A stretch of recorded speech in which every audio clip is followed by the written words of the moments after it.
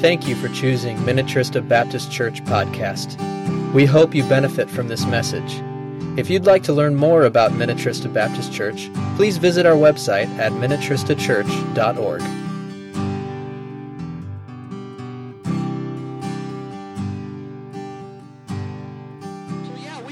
Taking a look at the four verses, or the four phrases from the verse, this is Christ the King. Next week, whom shepherds guard and angels sing.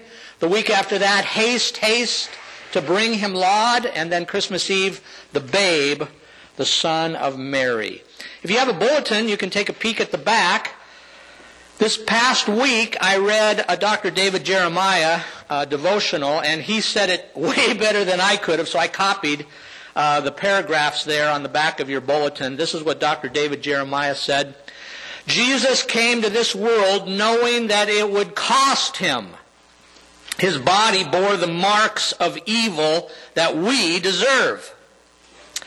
Inside his sinless soul, he bore the weight of sin so that we could be forgiven. His manly frame bore the hurt and the pain of injustice that we might be understood.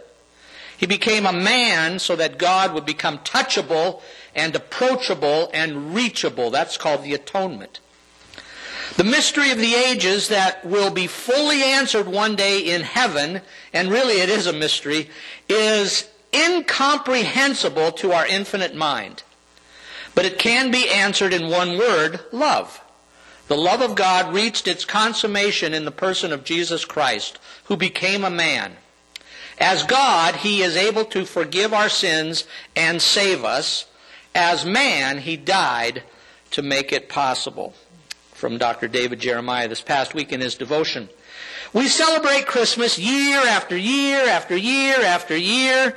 Some of you have been doing it a number of years. But often we forget the tremendous mystery of God becoming a man. It's called the incarnation. God becoming flesh. And it was done, as I shared, for our atonement. The word atonement means to bring us back into a right relationship with God. Touchable, approachable, and reachable. So we are going to ask a couple of questions here. The first one is this: what did Jesus Christ, the King, that's our message, this is Christ the King, what did Jesus Christ the King give up to come to earth? Well, in one word, everything. Everything.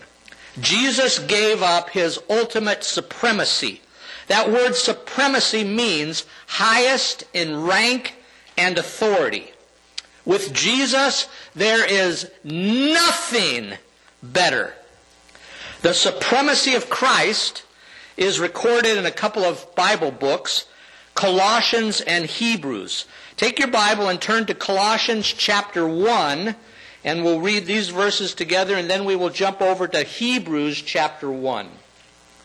Colossians chapter 1, verses 15 through 20 talk about the supremacy of Christ. And in your Bible it might say as a heading above verse 15 of Colossians 1, the supremacy of Christ. This is what it says: He is the image of the invisible God, the firstborn, or the most important, over all creation. For by him all things were created. You think, wait a minute, I thought God the Father created all things. No, God the Son was a part of that. By him all things were created, things in heaven and on earth, visible and invisible, whether thrones or powers or rulers or authorities, all things were created by him and for him. The supremacy of Christ. He is before all things, and in him all things hold together. And he is the head of the body, the church. He is the beginning and the firstborn from among the dead, so that everything he might have the supremacy. For God was pleased to have all his fullness dwell in him, and through him to reconcile to himself all things, whether things on earth or things in heaven, by making peace through his blood shed on the cross. Talks about the supremacy of Christ over in Hebrews chapter 1 and verses 1 through 4, the author of the Hebrews book says the same thing. Verse 1, Hebrews 1, in the past God spoke to our forefathers through the prophets at many times and in various ways. But in these last days He has spoken to us by His Son, whom He appointed heir of all things, and through whom He made the universe. The Son is the radiance of God's glory and the exact representation of His being, sustaining all things by His powerful word. After He had provided purification for sins, He sat down at the right hand of the Majesty in heaven. So He became as superior to the angels as the name He has inherited is superior to theirs. What did Jesus Christ, the King, give up to come to earth, to be born? Everything. Picture this. God put His infinite power, His infinite existence, His infinite glory, His infinite authority, His superior supremacy, none better than Him, into the womb of a small girl, and through the birth canal of Mary was born in a stable in Bethlehem to her betrothed husband, whose name was Joseph. I mean, talk about amazing. I don't even see a smile on your face. That's like really amazing, mysterious work of God. John 1:1 and John 1:14 says, the eternal Word, Jesus, became flesh. And I love the way it says it in the Message Bible. The Word became flesh and moved into the neighborhood. I just love that. I love the way that sounds. The mystery of the ages, the infinite Christ, came to pay the price of our infinite sin. In order to perfectly atone for our infinite offense, sin, before a perfect God, an infinite sacrifice must be given. Jesus took the sins of the world in 6 hours on a cross because He is the infinite God and had the capacity to pay the infinite price. Now, in the last 5 minutes, I don't know how many times I said infinite, but that is who our Savior is. This is Christ the King. The second question is this: what did Jesus Christ the King become when He came to earth? Well, Philippians tells us the answer to that question. Take your Bible and turn to Philippians chapter 2. These are verses that you've heard a number of times. Philippians 2. What did Jesus Christ the King, this is Christ the King, what did Jesus Christ the King become when He came to earth?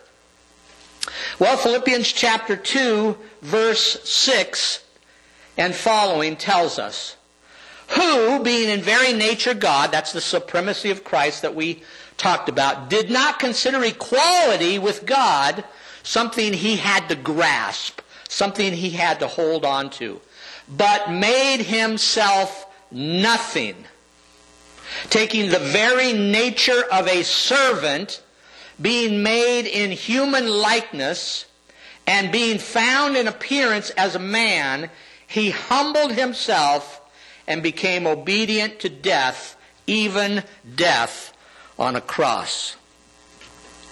He made Himself nothing. That word in the Greek is called kenosis. Kenosis. Jesus, and it means emptied. Jesus emptied Himself of all of those infinities that we mentioned, His glory, His power, His authority, His importance, and made Himself nothing. And we're going to look at four things that he became. First is this, taking the very nature of a bondservant, or you might just write the word servant. Jesus took, it said, made himself nothing, taking the very nature of a servant. The Greek word for servant is doulos. It means slave. Jesus took off the robes of majesty and put on an apron of a slave. Mark 10:45, Jesus did not come to be served, but to serve and give his life a ransom for many. A slave becomes subservient to his master. In Jesus' case, he became subservient to the will of his Father. Remember in the garden, Jesus prayed, hey, if there's any way that this cup can be taken from me, may it be. And then he said, as a servant, yet not my will, but thine be done. Jesus left heaven and took the very nature of a servant. The next thing he did was being made in the likeness of men. In his becoming flesh, Jesus associated with sinful men.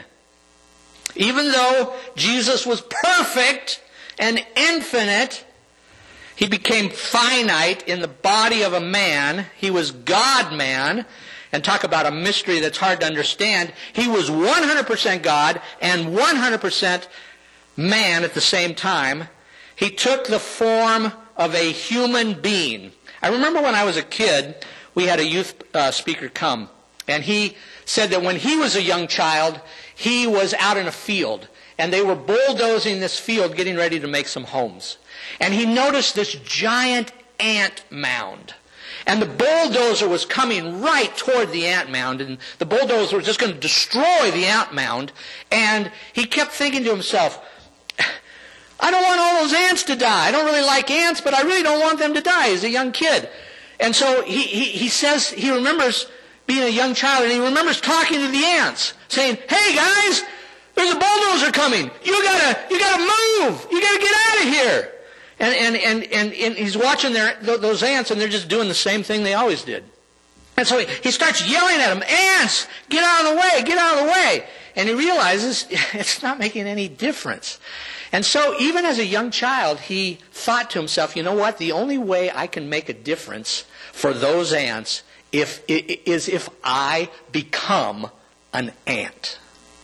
And then if I become an ant, I can tell them when I become an ant that there's a bulldozer coming and they better get out of here. Jesus became an ant. I mean, when you think about that, Jesus, the supremacy of Jesus Christ became an ant. And that's just the plain mystery of the incarnation. The third point, being made in the appearance of a man. Not only was he in the likeness of a man, and these are kind of the same, but he was also in the appearance of a man. Jesus looked like just a regular guy. He looked like a regular guy on the inside and on the outside. Jesus became hungry. Jesus became thirsty. As a carpenter, I'm sure he hit his finger with a hammer. And then it swelled up, and it probably got one of those blisters on the inside there, and it was ugly. He became tired, the Bible says. He grieved. He cried. He got angry. He put on his sandals 1 foot at a time, just like you and me. You know, we got that Christmas carol, and you ought not to believe it. The cattle are lowing, the baby awakes. What does it say? But little Lord Jesus, no crying he makes. Baloney. Baloney. Of course he cried. Of course he... Crying is the mechanism infants use to call mom. You know, Dad, you're done now. An infant cries because he or she needs his mom. Jesus was born a human being, being made in the likeness of men, being made in the appearance of a man. This is Christ the King. And then point number 4, our scripture says, and being found in appearance as a man, he humbled himself and became obedient to death, even death on a cross. Jesus humbled himself as a man. He was born in a very humble stable. He grew up a very humble worker as a carpenter. He was obedient to his family, to his parents, and he was obedient to his heavenly Father all the way to the cross. Jesus humbled himself at his birth, and Jesus, of course, humbled himself at his death, dying a painful, shameful, humiliating death on a cross. All the while absorbing the ultimate wrath of his eternal Father. Augustine, in 400 A.D., has this quote about the incarnation of Christ. You've got to listen real careful. The maker of man became man, that he, the ruler of the stars, might be nourished at the breast, that he, the bread, might be hungry, that he, the fountain, might thirst, that he, the light, might sleep, that he, the way, might be wearied by the journey, that he, the truth, might be accused by false witnesses, that he, the judge of the living and the dead, might be brought to trial by a corrupt mortal judge, that he, justice itself, might be condemned by the unjust, that he, discipline itself, might be scourged with whips, that he, the foundation, might be suspended upon a cross, that he, courage personified, might be weakened, that he, security, might be wounded, that he, the very life itself, might die. To endure these and similar indignities for us, to free us unworthy creatures. Wow. Now, we really need a number 5, and I didn't give you one. But if you continue to read in Philippians, if we had another number here, another point, we would see in chapter 2 of Philippians, verse 9, after Jesus became obedient to death, even death on a cross, look at verse 9. Therefore, because of that, therefore, God exalted him to the highest place and gave him the name that is above every name, that at the name of Jesus every knee should bow in heaven and on earth and under the earth, and every tongue confess that Jesus Christ is Lord, to the glory of God the Father. Amen? God descended to die, but after God the Father was pleased, he raised Jesus from the dead. That's Easter. And then he ascended Jesus back to his infinite, supreme place in heaven at the right hand of God the Father. Hallelujah, what a Savior. Hallelujah, what a Savior. Let's say that again, together. Hallelujah, what a Savior. Say it again. Hallelujah, what a Savior. There's a quote there at the bottom of your bulletin. You were placed on earth to know God. Everything else is secondary. You were placed on earth to know God. Everything else is secondary. We are created to bow to Jesus. It says, on earth, in heaven, under the earth. Well, the angels do that right now in heaven.